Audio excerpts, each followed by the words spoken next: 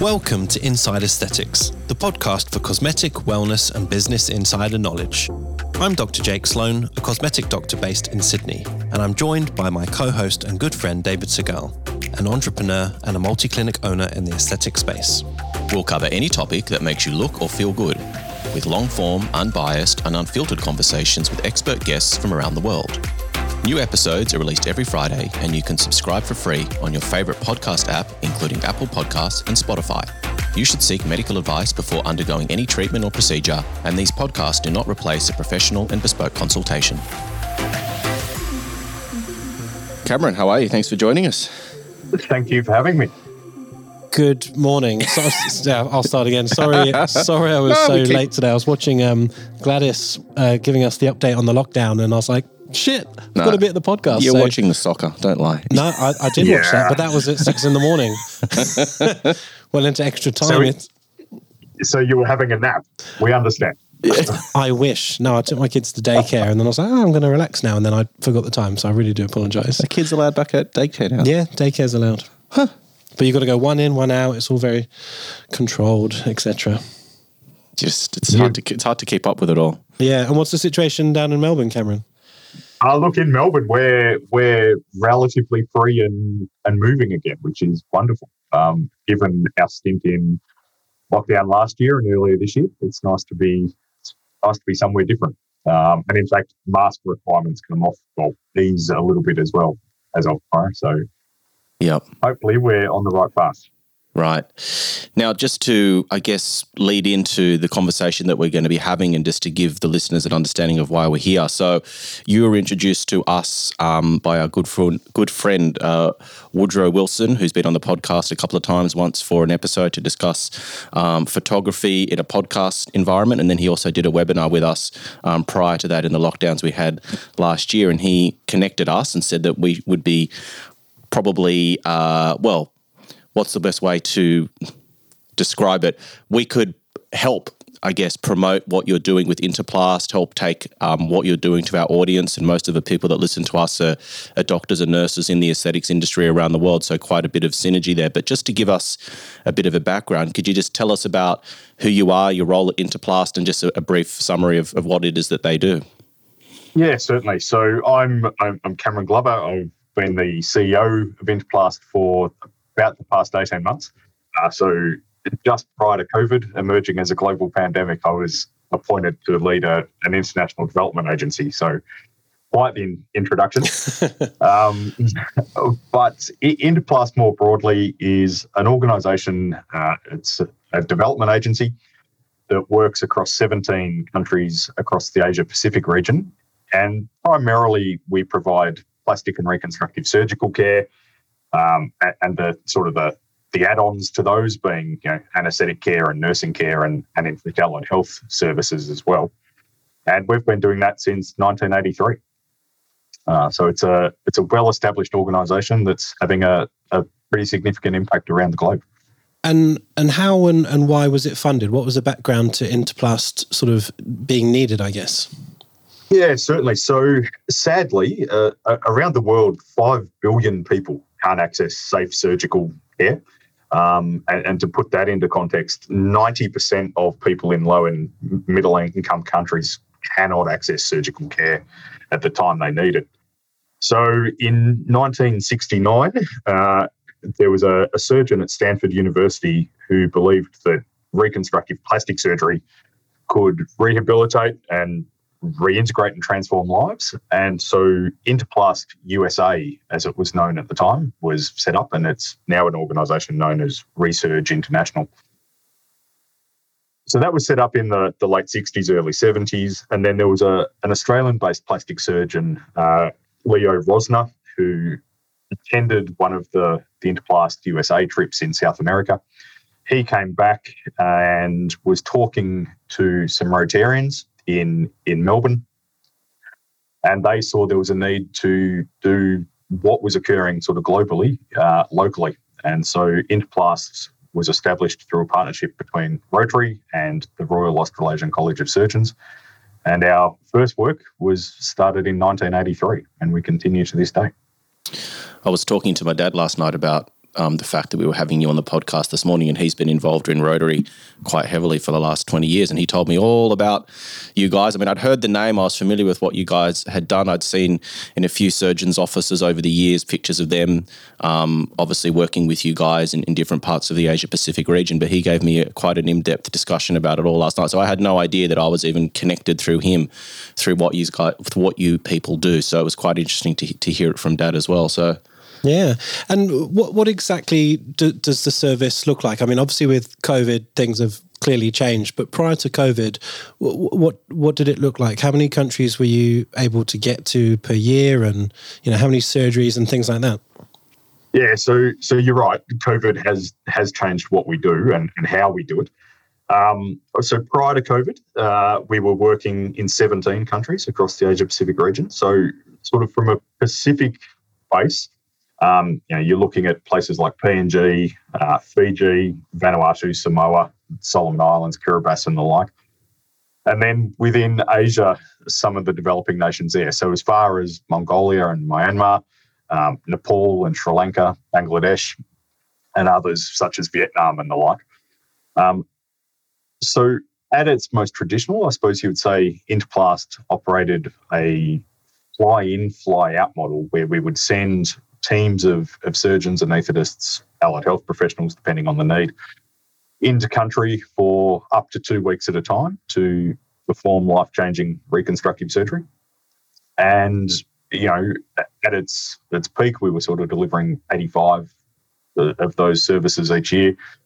So somewhere in the vicinity of, multiple thousands of patients that we would see each year.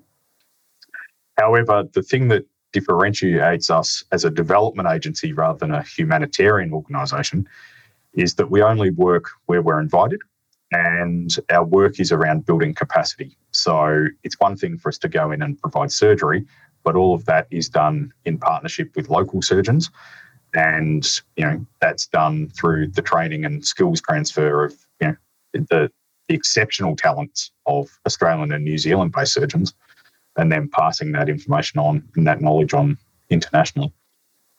And so that's sort of a lasting legacy, if you like, of Interplast. And in an ideal world, we would get to a point where we're actually not returning to these countries because they have fully sustainable surgical systems themselves. Mm. So what does it look like in terms of how you decide where you're going? What are the most, because I'm sure there's plenty of needy causes. How do you sort of work out where you're going to go, who you're going to send there, and maybe just take us on a little bit of a journey of what that may look like for, say, your average plastic surgeon or reconstructive surgeon that's going over there, just what the process is like. Yeah, certainly. So the process starts many, many years actually before a surgeon gets anywhere near a patient in some ways. So there's always a needs assessment that's undertaken. That needs assessment is usually based on available data, whether it's World Health Information data or sort of medical and clinical need that the relevant government agency has released. Usually a country would request our service, and so that would be done through them reaching out to us directly, or through them reaching out to the Australian government through the Department of Foreign Affairs and Trade, and then they would identify us as a possible solution to the challenge. Then a sort of an in-country needs assessment would be done. So one of our team, usually clinical team, as well as development staff, would go over and have a look at what's available, what the needs are. And then from that, we would send in the first team of surgeons to whatever hospital we're partnering with. And usually it's a fairly experienced surgeon that goes in. And in fact, all our surgeons are fellows of the Royal Australasian College of Surgeons, so they must be FRACS qualified for that to occur. And then many of our surgeons, in fact, the vast majority of our surgeons, repeat visitors. So once we're in a country, we're actually there for an extended period.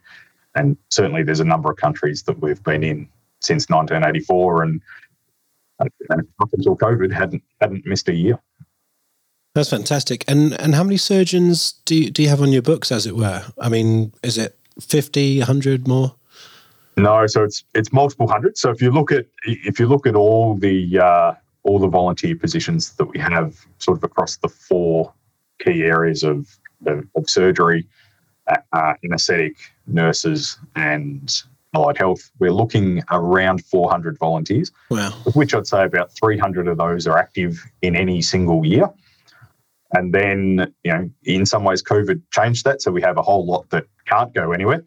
But some of the work we're doing at the moment means that we can actually get new volunteers involved as well, because people that weren't able to attend in the past can now support in other ways.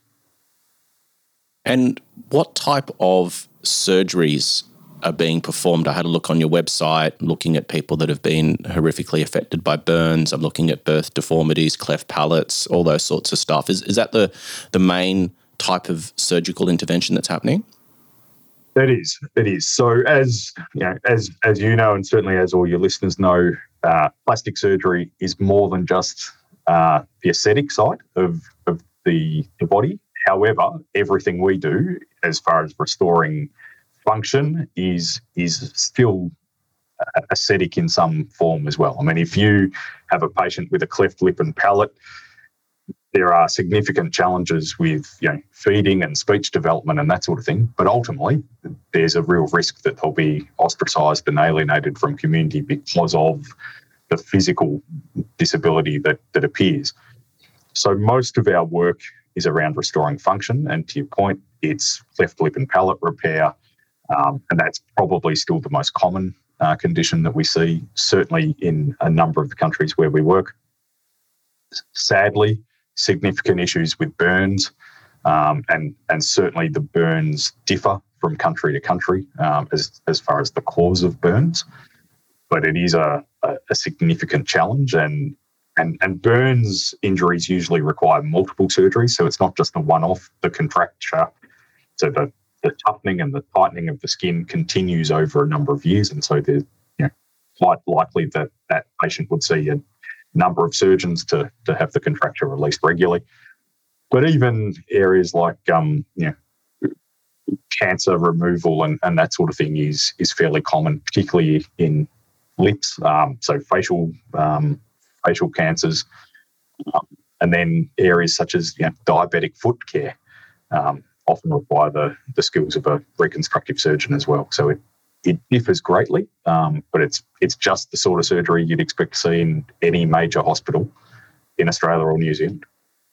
Of the countries that you guys have been to, do they have established plastic surgery services already, or have you sort of, put the grassroots in, as it were?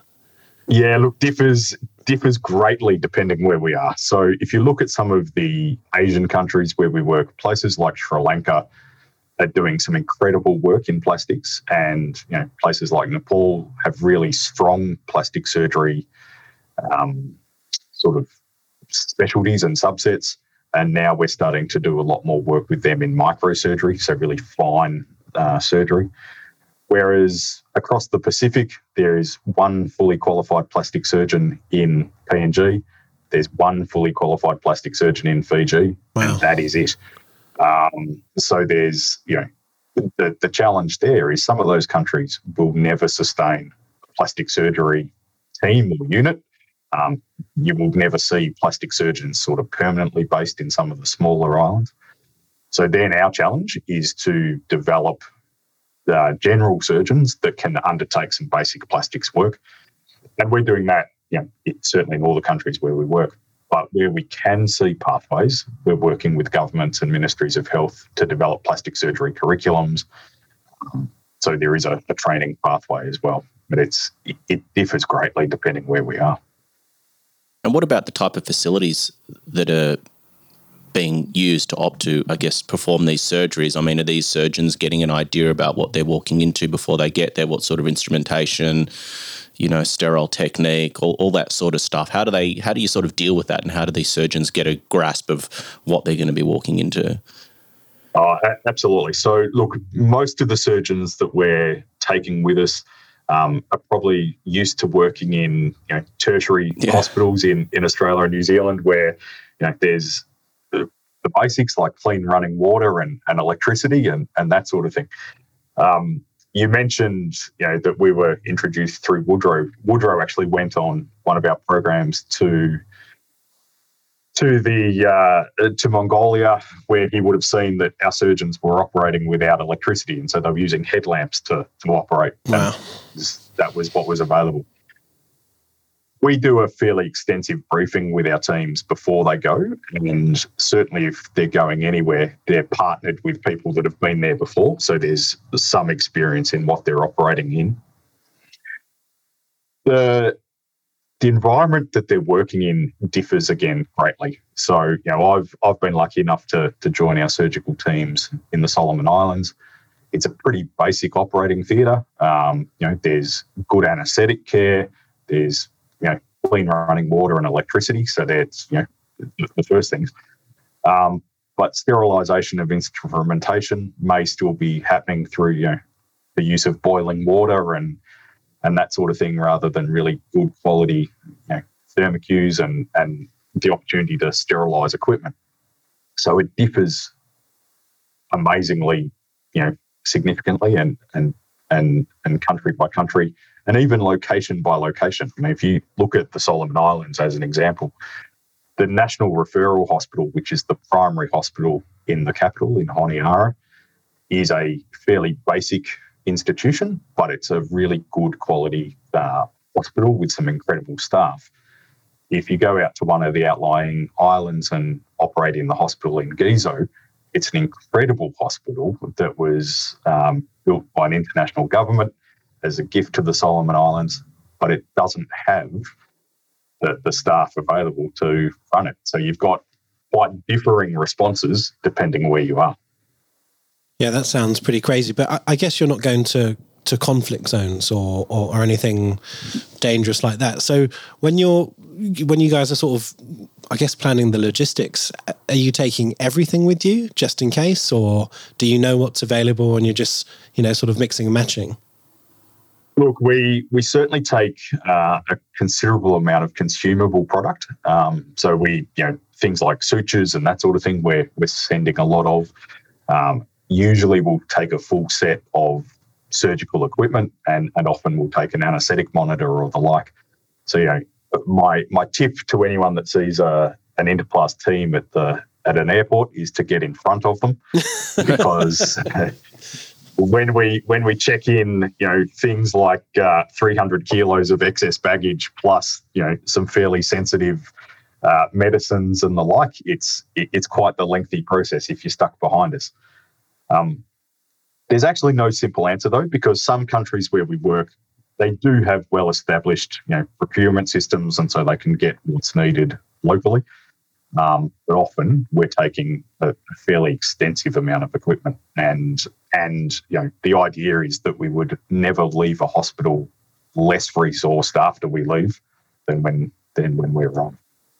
A lot of people, unfortunately, and I'm probably one of them that's become a little bit cynical over the years, when you see these sorts of charitable organisations, and you sort of wonder to yourself, where's all the money actually going, and how much is ending up, where it needs to be, how much is being lost in administrative costs. I'm doing that in inverted commas. We're living in a world where these sorts of things occur. So my cynical mind sometimes goes to that place, which sadly it probably shouldn't. But do you want to just tell us how it works from an Interplast perspective? Yeah, certainly. And look, sadly, you're not alone in that sense of doubting where the funds go. And that's something that every charity in Australia and even globally needs to overcome and address. To put it in an Interplast context, so we need to raise somewhere in the vicinity of $2 to $3 million each year to undertake our work. That $2 to $3 million then supports 17 countries and possibly 85 programs where we're working, and 300 to 400 volunteers who all give freely of their time and their talent. As an organisation, I have less than 10 staff, so it's quite a small organisation as far as how we manage.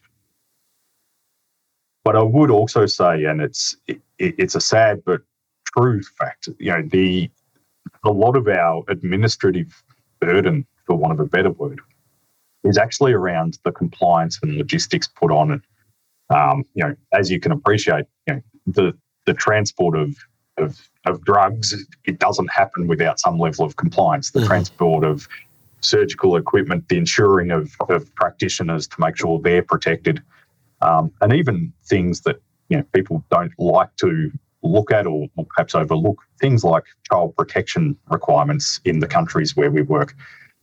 In Australia and New Zealand, we take it for granted. But in the countries where we work, we do need to put in place some additional safeguards, not only for the patients, but also for our clinicians as well. So most of our funding, where it's not going to direct patient care or the provision of training and surgical services, is actually around compliance with the obligations that we're required to undertake. Interplast is an accredited international NGO. So what that means is that there's an accreditation requirement imposed by the Department of Foreign Affairs and Trade. And so we have to meet certain standards, and some of those standards are quite simple to address, others are much harder. I suppose what I would say is any organisation that you're looking at that does have that level of accreditation, you can usually be pretty confident the money is going directly to the field, because that is one of the requirements, and it's one of the things that DFAT look at to ensure that good use of development funding. That's great to know. And I guess should ask a question, where did the donations come from? Do you have any regular donors or sponsors, or do you have to hold big, charity events to sort of accumulate new sort of avenues for that? How does it work? Yeah, look, a little bit of column A, a little bit of column B. There's always room for more. So, no, look, I touched on sort of the Rotary relationship before as far as how we started. We are incredibly lucky that Rotarians across 1,400 clubs in Australia and New Zealand support Interplast quite generously. We have a small number of corporate partners who give either cash donation or perhaps more significantly product in kind, and that's critical for us. And then the vast majority of our funding, about 60%, actually comes from general public and community. And there are a number of donors who we would consider to be significant major donors based on the amount they give, and we have some very generous supporters that have been with us right from day one. But then the vast majority of our funding actually comes from individuals who give $20, $50 and $100 in support of our work. And I've got to say, and thankfully, perhaps some of the most generous are actually the patients of surgeons who are working. And to your point earlier, you've seen the occasional photo of an Interplast surgeon in their waiting room or the like. It's actually their supporters and their patients that are some of our greatest supporters. That's fantastic. Well, if we've got any millionaires listening, feel free to dig deep into your pockets, and we'll give the details at the end, and it'll also be in the description on the podcast description on Apple Podcasts. Yeah. Wonderful. Yeah. So what must it be like? And I guess I'm asking you to get into the head of a patient, which is impossible, but I imagine that, a lot of these people that are having these life-changing surgeries, they probably thought there was no hope. They were going to have to live with this. All of a sudden, someone flies in from another part of the world and offers them a restorative procedure that's going to change their life, not only how they look and feel, but as you said, how they interact with the rest of people in their village or their community or wherever it is that they're from. So have you seen any of those experiences? Have you spoken to any sort of surgeons that have sort of gone through that? And can you just give us a bit of insight into what that may feel like? Yeah, look, absolutely. So I think there's probably sort of three separate categories of experience here. And perhaps if I start with, the surgeons that are going on these programs and the anaesthetists and nurses and allied health professionals as well. So many of them recognise that they have an incredible skill set that, is well developed. They've been lucky and they've benefited from, incredible training and mentoring and support. And so it's their way to give back. And many of them often say that their work with Interplast almost makes them a better surgeon at home, because so much of surgery occurs before the surgery actually takes place. It's the planning, it's the preparation, it's the working out, what to do, when to do it, and how to respond. And when you take those skills and put them in quite a basic setting or a low income setting, it does sort of force you to focus a little bit more on what the likely patient outcome is. So for our volunteers, it is genuinely life-changing for them as well. If you then look to some of their international colleagues who are benefiting from working alongside some world-leading surgeons, it's an experience they wouldn't normally get. And, we have an example at the moment. There's an incredibly talented surgeon in Bhutan. He's a Bhutanese surgeon, and he's benefiting from a weekly Zoom call, effectively, with an Adelaide-based surgeon to talk through caseload and patient stories and, planning of future surgery. That's something that he can't access locally, and so it's through the Interplast connection where that's occurred. And then finally, if you look at a patient who, to your point, may have experienced a severe trauma in their life and therefore need surgery, or in fact, through no fault of their own or no fault of their parents, they've been born with a birth defect or a disability. I'm not sure anything I can say will truly articulate what they would experience and how that would occur. But to put it in a context that I have seen, I mentioned earlier that I was able to visit the Solomon Islands with one of our teams. On that program, I met a 6-year-old boy, a little boy who, for all intents and purposes, should have been living a happy, healthy, normal life. He should have been thinking about starting school. He should have been experiencing the joys that, little kids have of playing sport and, getting involved in his community and that sort of thing. He sadly had been born with a small birth defect, which meant that he had a growth on his face that continued to grow larger and larger as he got older and older. Sadly, that growth started to impact his vision. It then started to impact on his throat and his breathing because of the way it was growing. And what was effectively a 40-minute operation changed his life. He was now able to reintegrate back into his community because he could go to school, because he was no longer likely to be teased as a result of the growth on his face. He could see for the first time in a long time because it was no longer covering his eye. And perhaps most significantly and most importantly, he could breathe unencumbered because it was no longer pressing on his throat. And so you look at, a kid like that who at age 6 has his entire future ahead of him, but perhaps if it wasn't for an Interplast surgeon, wouldn't have the future that he now can have. And you go, well, when we talk funding and resourcing, or when we talk about how we prioritise cases, it's pretty easy to see why, a 6-year-old should have life-changing surgery if it's available to them. And dare I say it, if you were 3 hours closer to us and he wasn't in Honiara, he was in Brisbane, the surgery that he had at age 6 by an Interplast volunteer would have been surgery that he'd had at 3 months old or no later than 12 months old, and he would have known no different. And so you look at that and you go, well, the impact on the individual is incredible, but the impact on his family is also incredible. His dad can now go back to work because he's no longer caring for a child that is suffering at perhaps his most vulnerable.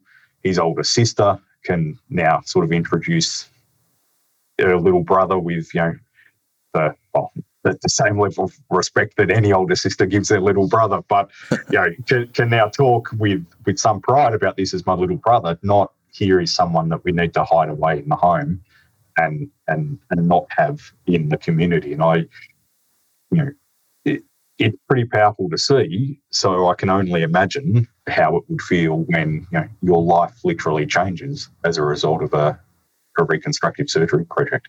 That's incredible work. I'm sure you've got hundreds and hundreds of stories like that. What do your travelling surgeons have to say about the cases they see? Because presumably, like you said, they would never see some of these things here in Australia. So even though they're, experienced surgeons, they're probably learning themselves by seeing such unusual cases, advanced cases, and severe cases.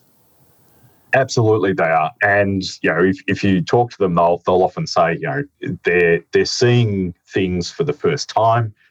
They're perhaps responding in a way that they never thought they would have to respond to. Even just drawing on that case just before, relatively straightforward procedure, about 40 minutes on an operating table. But because the child was aged 6, the condition had progressed significantly further than what it would have done had they been based in Brisbane and been seen at a couple of months old. And it's the same with a cleft lip or palate repair. We sort of take for granted that a cleft lip is repaired relatively early in life, as is a cleft palate. Yes, there's some ongoing support through speech pathology and the like to address any concerns. But actually, you can see adults in some of these countries that have, a cleft palate, and you think, well, they've gone through their entire life unable to properly feed because the open palate means that food is not digesting properly. They're most likely having speech difficulties and all of those things. So when you get an Australian or a New Zealand-based surgeon seeing that, most of them can draw on the basics of surgery and say, the principles apply whether it's a child or a teen or an adult. And then it's just a matter of they just work through that process of planning the case and ensuring there's a positive patient outcome. But absolutely, they're seeing things that they wouldn't normally see. And in some cases, they're seeing things that look more like a major trauma that you would expect to see in a major trauma hospital than you would in a sort of a paediatric ward or the like. I'm assuming that it's probably quite sobering, and I would say, I'm obviously not medically trained, but just trying to put myself into the shoes of these men and women that go over there and donate their time and their skills. When you're back here and you're in the aesthetics field, you're dealing with people that are seeking perfection, some people that have unrealistic expectations, or this boob's slightly bigger than this boob, or I've got this little bump on my nose. And I think that sometimes you can lose perspective of what's really important, and you start to feel, I'm assuming, I could be wrong, some surgeons may feel, God, is this, yes, it's a great industry, yes, the income's fantastic, but am I really feeling fulfilled? And I maybe these sorts of trips overseas and doing this sort of thing could be almost like a reset or give people like a new sort of, respect for what it is that they do and feeling like their skills are being really utilised to really help people, not, address and sort of feed the things like body dysmorphia and all the some things that we've discussed on this podcast, over and over again. Yeah, 100%. Yeah. Yeah, look, we actually hear that a lot where, surgeons, are very aware of the privilege that they've perhaps, now have because they've worked incredibly hard and, they've set up a well-resourced practice and the like. And this is their way of giving something back, for want of a better term. However, I think we also have to be careful in that, never to underestimate the work that they're doing in Australia as well, in the sense of, that lesion on the nose or the breast that needs to be reconstructed, there's an underlying cause to that as well. And I think, the work they do in their private practice or in a tertiary hospital here makes them an incredibly skilled surgeon, and it's just a matter of transferring those skills to other parts of the body. And in many ways, plastic surgery and reconstructive surgery is the one surgical specialty that can work head to toe, inside and out. Yeah. You have incredible surgeons that focus on other parts of the anatomy, but it's a plastic surgeon that is actually the one that's working across the entire body. And, the skills they develop in, particularly from an aesthetic point of view around, good quality suturing and sort of the shaping of body parts and the like, all those things matter just as much in developing nations as they do here. So I think, my message to any surgeon, particularly the aesthetic surgeons, is don't assume you can't do the work just because you're not doing the work day in, day out. How do you recruit your surgeons, and how many new people join you every year, and does it grow and grow, or do people sort of come and go? Look, we're incredibly lucky actually in that we don't actively recruit because people tend to come to us. They, as you'd be aware, surgeons in Australia at least have incredible networks and incredible mentors themselves. And so often you'll see a more experienced surgeon tap one of the more junior surgeons sort of on the shoulder and say, look, I've been doing this for years, come and join me because it's life-changing. So we actually have no shortage of volunteers. I think one of the great things, if there is such a thing that's come out of the last 12, 18 months with COVID, is that often you've got volunteers who, for all sorts of reasons, can't give their time internationally. They can't travel. They may have a young family. They're just setting up their practice, whatever the case may be. But actually, because of the advances in technology and support, we can do things like offer international telehealth. And so you can have a highly skilled individual that perhaps doesn't think they're ready to travel internationally because it's not what they're wanting to do or they can't, but they can still offer support through the provision of telehealth or even training and mentoring. And it's, for that reason, we do see a turnover and a continued growth in our volunteer numbers.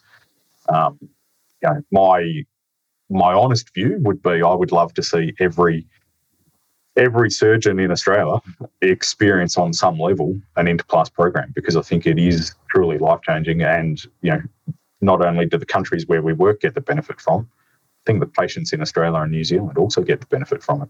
Yeah. Have you guys explored the idea of potentially bringing surgeons from overseas to Australia and actually spending time in theatres? I'm imagining that sometimes it could be difficult for surgeons that are busy here to sort of get up and go. And I know you said you've got no shortage of volunteers, but just in terms of being able to bring them over and see the facilities that we're operating in here, pick up, systems and processes that perhaps they wouldn't get just from someone coming over there and doing procedures for a week or two. Is that something that you guys have looked at? Yeah, look, it's something we've looked at, but it's actually something we do as well in the sense of, okay. Yeah, we do. So a number of years ago, we ran an anatomy workshop over probably a week-long course in Hobart, where we brought a number of the Pacific surgeons to Tasmania and gave them that sort of opportunity. But more than that, we're actually looking to bring out a Sri Lankan surgeon out to one of the major paediatric hospitals in Melbourne in early 2022, and they will do a full 12-month placement out here. The surgeon I mentioned before that we're working with in Bhutan, he's likely to come out in 2023 to spend 12 months in an Adelaide-based hospital to then take that skill set, and they then become the trainer themselves, if you like, because they take it back to their country and really sort of improve their skill and the skill of their colleagues. So it's something we do, and we offer a number of scholarships in that area so we can support clinicians from low-income countries to do exactly that. I think that's brilliant. And I support your idea of taking, maybe the Australian trainees to go and join maybe their consultant abroad, because I remember when I did surgical training, everyone fights to go to the big tertiary hospitals because that's where all the cool fancy stuff happens. But can you imagine these cases that you'd never see in your lifetime, and you get to spend a week or two assisting your consultant seeing very, very unusual complex cases? You'll come back very experienced and competent, because then you're dealing with simpler things here in Australia. So I think that's something I'd fully support.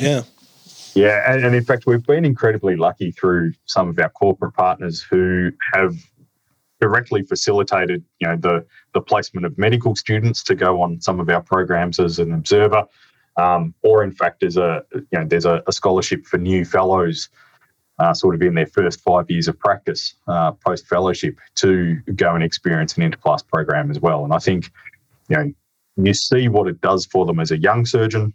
They may then sort of move on temporarily as they're setting up, family and practice, but then often they come back, and that's great to see, because the I think so much of the strength of our work is actually built through the long-term partnership and the long-term relationship. And it is very different to perhaps that traditional humanitarian model where a patient is the beneficiary, rightly so. But for us, it's that partnership of working alongside international colleagues that's so important. I'm interested to know how you guys are using Zoom. I mean, we're Zooming right now, and we've had some clunky podcasts in the past where we're just having a conversation. So I'm just thinking about your Bhutanese surgeon who you're upskilling and training and teaching. How are you doing that? And how does that work? Yeah, so look, sadly, and perhaps more of an indictment on the Australian internet providers, a number of the countries where we work actually have better connectivity than you and I sitting at different sides of the country. That said, we run weekly webinars through Zoom, and it's put then on a platform known as Prax Hub, which is a clinical education site that do some amazing work. And so all of our webinars and video assets all become free of charge globally. So there's no sort of limitation for access.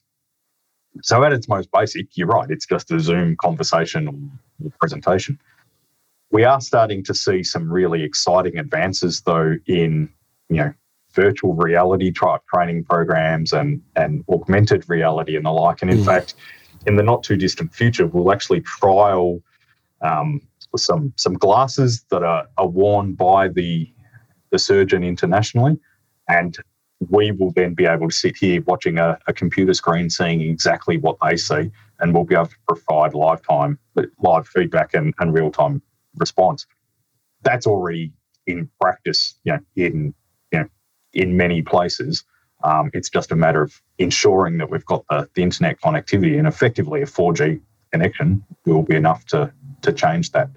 Now, if we can do that, we can change the face of surgical training across the globe. Well, we can hook you up with Professor Shafi Ahmed. We had him on the podcast, and he's leading the way with that technology. So I don't know if you know about him, but we can certainly share email addresses and see what can happen. Because I know he does humanitarian work in Palestine and Bangladesh and all over the place. So yeah, we're happy to connect you guys. We'd certainly welcome that connection. Great. Absolutely. So you touched on your scholarship programs. Could you just give us a little bit more detail about how that works? Yeah, so again, different scholarships work in different ways, but each year we release a number of scholarship funds known as the Marshall Scholars in recognition of a long-time surgeon. The Marshall Scholarship Program is the opportunity to traditionally bring out surgeons from Australia and New Zealand internationally, bring them out to Australia and New Zealand to attend the RACS ASC or the Society of Plastic Surgeons annual congress or that sort of thing. So there's a way to upskill and train there. More recently, recognising that women are severely underrepresented in the surgical area, we're delivering a number of gender-specific scholarships so we can help support women in an emerging sort of practice across the Asia-Pacific region. But although we often focus on the surgeons, we run similar programs for anaesthetists. Each year we bring 2 anaesthetists out from Indonesia under a scholarship program, and they actually spend some time in Ballarat and then again some of the major hospitals in Melbourne to improve their anaesthetic care, and then we send them back with ongoing support and mentoring as well. So it differs, and what I would probably say is the only thing that limits our ability to offer scholarships is our ability to access funds. And I think we often assume scholarships are an incredibly expensive thing. For something as little as $5,000, we can really change the training of a surgeon for years to come. So it's, I say, more funding equals more scholarships. More scholarships equals better patient outcomes. Have you ever had any awkward moments where you took, female surgeons to particular countries and there was a bit of a, awkward situation there because of just the cultural differences? Yeah, look, thankfully we haven't, but that's more good management, I suppose, than good luck in that. And it goes back to that notion that we often go back to the same countries time and time again. We have long held relationships with sort of ministries of health and local partners and the like. And so we would never put any of our volunteers, male or female, into a situation where we think it's unlikely to work. But more importantly, because we can be aware and because we are working closely with international partners, we know what's likely to work or not work anyway. And so, touch wood, it's not to say it's never going to happen, but we haven't had anything to date where it's been, culturally inappropriate. But it's through a lot of work with partners to make sure the team fit is right. And team fit is so important. Not only are you bringing together a group of surgeons, nurses, anaesthetists and allied health professionals from Australia that just don't traditionally work together, you're then placing them into a low-income setting with a team that may not work together regularly as well. And then in some countries you add in language barriers and the like. It changes the dynamic again. So there's a lot of work to really make sure it works well.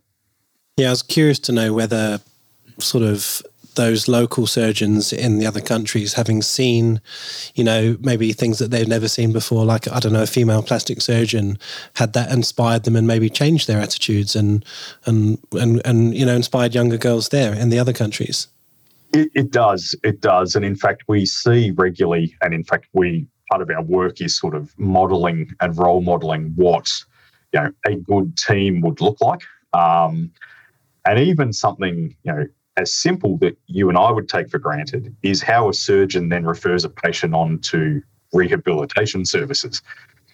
Again, in an Australian-based hospital, the physiotherapist is probably likely to accompany the surgeon onto a ward round. There would be a formal handover. There would be, a patient care plan established and that sort of thing. In a number of the countries where we work, that hasn't traditionally been the case. So even just our teams doing that alongside their international colleagues, they're starting to see that actually a logical patient referral system makes sense. But then to your point, and you look at some of the doctors, and globally this isn't a situation just for developing nations, where often it's the surgeon that speaks and sort of no one else would ever dare sort of question. Good patient outcomes actually require debate. They require people to question and to say why, or why this way, or why now. And so actually seeing nurses and more junior surgeons questioning the decision-making of the surgeon, it actually makes the surgeon a better surgeon because they have to be confident in their approach. But actually it's resulting in better patient outcomes as well because there is a different lens from which someone's looking. And so that's incredibly satisfying to see when we see, countries that are quite traditional in their approach and that no one would ever challenge a doctor to actually respectfully challenge and debate. That's only a good thing.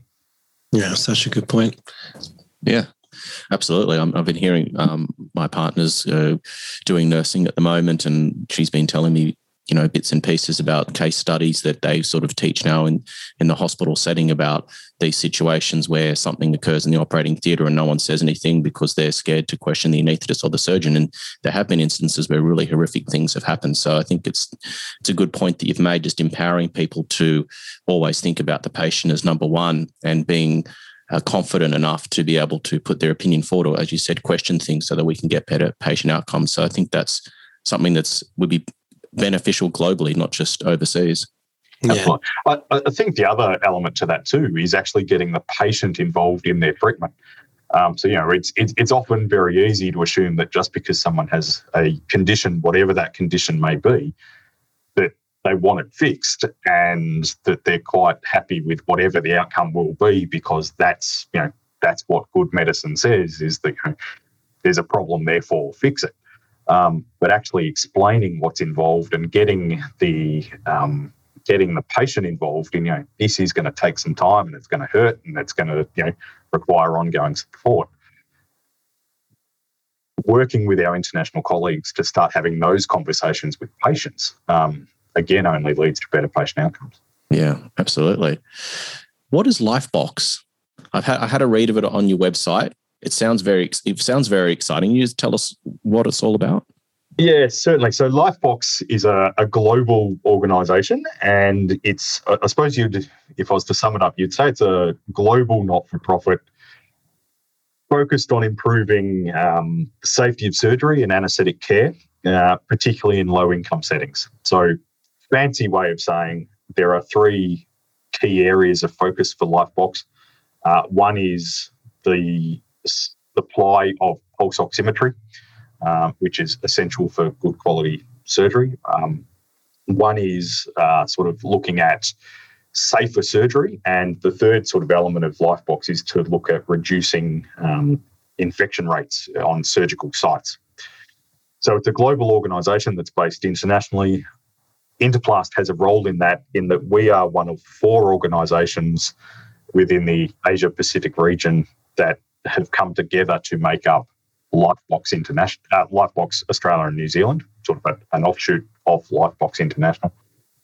And working with our anaesthetic colleagues, looking at how we can deliver oximetry predominantly across low-income settings in the Asia Pacific region, but then also how we can do things like reduce infection rates. And infection rates aren't necessarily a result of bad practice. It's often, the tropical setting of the environment that leads to increased infection, or it may be that, the patient has presented too late, and so therefore the infection rate is likely to be higher as well. So Lifebox addresses that globally, and we have a role to play in the region. That's brilliant. I'm just curious to know, once the team leaves after 2-3 weeks, what happens to those patients who are still inpatients or still needing care? Do you sort of have a regular Zoom ward round, or, how do you support those existing doctors in the hospital?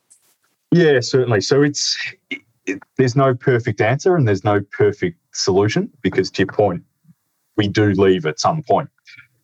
When we're deciding who we see and the order in which the surgeries are conducted and that sort of thing, one of the considerations is not doing a particularly complex surgery at the end of the caseload, because they're not going to be there for post-operative care and the like. So that's factored into the planning. Mm-hmm. But perhaps one of the sort of the more challenging things, but again, the introduction of technology has allowed for this to happen, is that we can remain in regular contact with the surgeon on the ground, whoever that may be. We have, as I said, incredible relationships with sort of our nursing colleagues as well in those countries, and so we're looking at how we can better support them. But yes, we are actually starting sort of through the provision of telehealth in a way we can actually do sort of post-operative consultations on the other side of the world. And actually that's often then when the allied health professionals get actively involved as well, because then they can build on sort of ongoing rehab and that sort of thing. It's going to be interesting to see the way technology will enhance what you guys are doing and what you're able to do into the future. I was reading an article a couple of months ago about the advancement of sort of robotic surgical intervention, where you might have a surgeon in New York operating on someone in another part of the world remotely through a piece of robotic equipment. So that might be something that allows you to sort of reach even more people and make it more accessible in the future. I'm assuming you're all over that. You're watching what's happening. You're watching what's happening. Well, the Da Vinci about $1 million, I think. Yeah. Yeah, correct. So, when we talk about funding, let's talk about those robots. No, look, so as I'm not a clinician, but I think I read more surgical articles than most clinicians do. I think I should start applying for recognition through the colleges. The honest answer, though, I think technology will change our work. It already has, and it will continue to do so. But I think technology will actually allow us to go further, in the sense of traditionally we work in 17 countries. Already in the last 12 months, we've seen an increase in that through where we've been able to run training and webinars. we will get to a point where we are able to conduct surgery effectively from the other side of the world. And that's never going to replace a skilled surgeon with a scalpel standing alongside a patient. But it will allow a time, and it will allow for some of the more simplistic procedures to be done perhaps in a timely manner. And so that will actually then allow the more complex surgeries to be prioritised, because the basics will have been covered off. And that's a pretty exciting development for global health. Yeah. Can you imagine a plastic surgery registrar here in Sydney having an elective list every week where he does cleft palates from Bhutan? Yeah. Incredible. Absolutely. Yeah, absolutely. One day. Yeah. It'll be an adjunct, as you said, that nothing will probably replace having a surgeon there in person. Although, my dad just had some surgery done with the Da Vinci machine because they did it, via 4 incisions in his stomach, and it was less in, like, his healing time was going to be faster, and it's just more precise. So I think that, as you said, technology will only enhance what we do moving forward. But what are your plans for Interplast over the next sort of 2 to 5 years? I feel like I'm giving you a job interview, but just out of curiosity, what's the roadmap look like for you? What's the dream board look like? Well, if I can add to that, do you have a crystal ball? When are we going to be flying again first? Well, look, the easier question on then is probably what is my vision over the next 10 years? Yeah. No, look, well, actually, let's start with when we're flying. When are we going on holidays? I wouldn't make any plans anytime soon. I am hopeful that we might get back into the Pacific towards the end of 2022. But I think our return to some of the Asian countries where we support is probably further off. Dare I say it, vaccination rates are going to matter. And I think that's, if we can do nothing else, getting as much of the population access to a good quality vaccine is going to be important. As far as the vision for Interplast, if you like, and yes, it does feel like a job interview, and I feel like I went through the same series of questions 18 months ago. I'm hoping my answers are relatively the same, but effectively, by 2030, we've actually set a fairly ambitious target for the organisation that we will seek to support an additional 20,000 patients over the next 10 years. We're seeking to train an additional 7,500 clinicians across the Asia-Pacific region, work to improve 80 partner hospitals, and primarily be based in 20 countries across the region. So they're not small ambitions by any stretch of the imagination, but when you consider that 5 billion people globally don't have access to safe and effective surgery, in some ways it's a small drop in the ocean. But to your earlier point, how do you measure the impact on one individual who you've changed their life? Or how do you measure really the impact on the surgeon based in Solomon Islands or Bhutan or Vietnam, who then goes on to treat thousands of patients across their surgical career? So if we can do that, 20,000 patients, 7,500 additional clinicians, that's going to be a good thing. Yeah. Well, before Jake and I went on the air, we were sort of talking about potential future discussions with you. We, would love the opportunity to maybe talk with some of the surgeons that have been there, talk about some experiences. I mean, we've worked pretty hard to build this platform, but if there's something that we can do to give back and to help spread the word, and, most of the people that listen to this podcast are medical professionals in this space. So whatever we can do as well. I'm sure. Absolutely. And like I mentioned, if there's any millionaires with $2 or $3 million just flying down the back of the sofa, you know who to send it to now. And if you've got a Da Vinci robot gathering dust in the corner of your bedroom, please donate it to Interplast as well. Absolutely. But I think too, and look, only one millionaire, I'd happily have 2 or 3 millionaires that come in our direction. But I think the other thing too, the cost of surgery and the cost of training good quality surgeons is not as expensive as perhaps some people think. And, to my point earlier, we need to raise $2 to $3 million each year. And, traditionally that would allow us to deliver 85 programs across 17 countries. Jokes aside, the $20 donation is actually just as valuable to us as the $2 million donation. So I'd happily accept either or and both. Perfect. And how do people go about donating? Just remind us. Yeah, certainly. So the easiest way to donate is just via our website. So www.interplast.org.au, and certainly all the donation links are there. Or you can find us on Facebook or any of the regular social media channels, and you'd be able to donate through those platforms as well. Fantastic. And just a reminder, it will be at the bottom of the podcast description. Yeah. And so obviously you take, you said minimum requirement for surgeons is FRACS, so specialty surgical qualifications. What about, you said allied health professionals, including nurses in that as well? No, so nurses we include separately. So from a nursing point of view, look, ward nursing or theatre work nursing is important because there's a role for both. And so I would say to any of the nurses listening, if you are registered as a nurse, if it's of any interest, if you can demonstrate recent practice, then more than happy to have a conversation about whether or not you'd fit sort of an Interplast program. But again, because of some of the training that we're delivering, they need not go on a program itself. They can do it from the comfort of their office or their lounge room. Fantastic. And what allied specialties might you be interested in?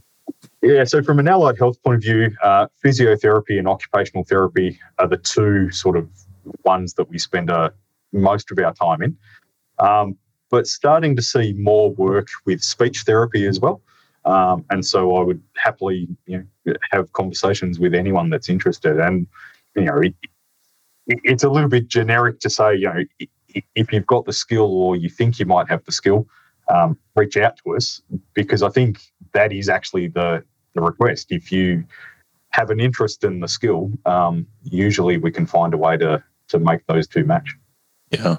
What about things like, just throwing ideas out here, like it's my organisation. What about ideas? People from a psychological perspective. A lot of these physical traumas will be accompanied by a severe mental side of things as well. Absolutely.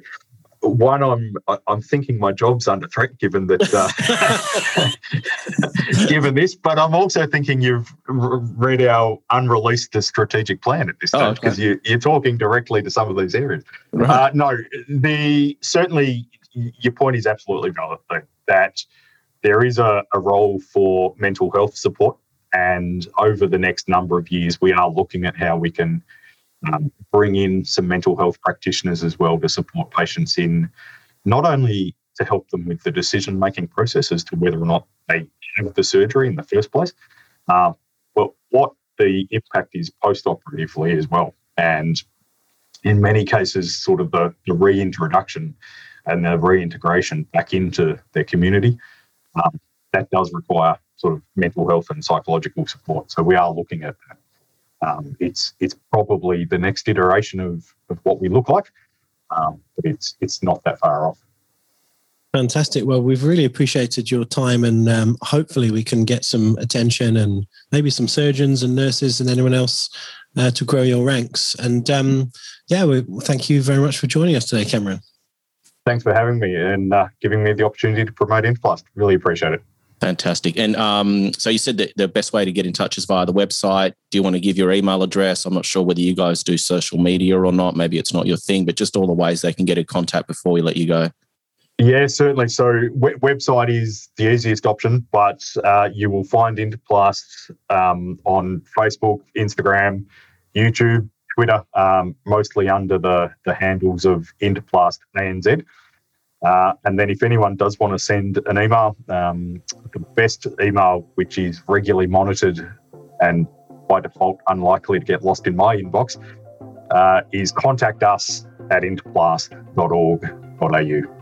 Fantastic. Well, thank you so much for your time. Appreciate it, as we said. And thanks again to Woodrow for the introduction and putting us in contact. Very worthwhile cause. And best of luck for the challenging times ahead with the travel restrictions. And would love to have you back at some point. And as I said, maybe talk to one or two of your surgeons or nurses and share some experiences from their perspective as well. Would be fantastic.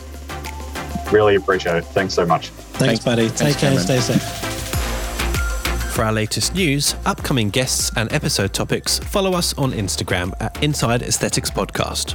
During the week before every recording, look out for our Instagram stories, as we'll give you the opportunity to submit your questions to our guests and get a shout out. You can also DM us for any other information, suggestions, or guest requests.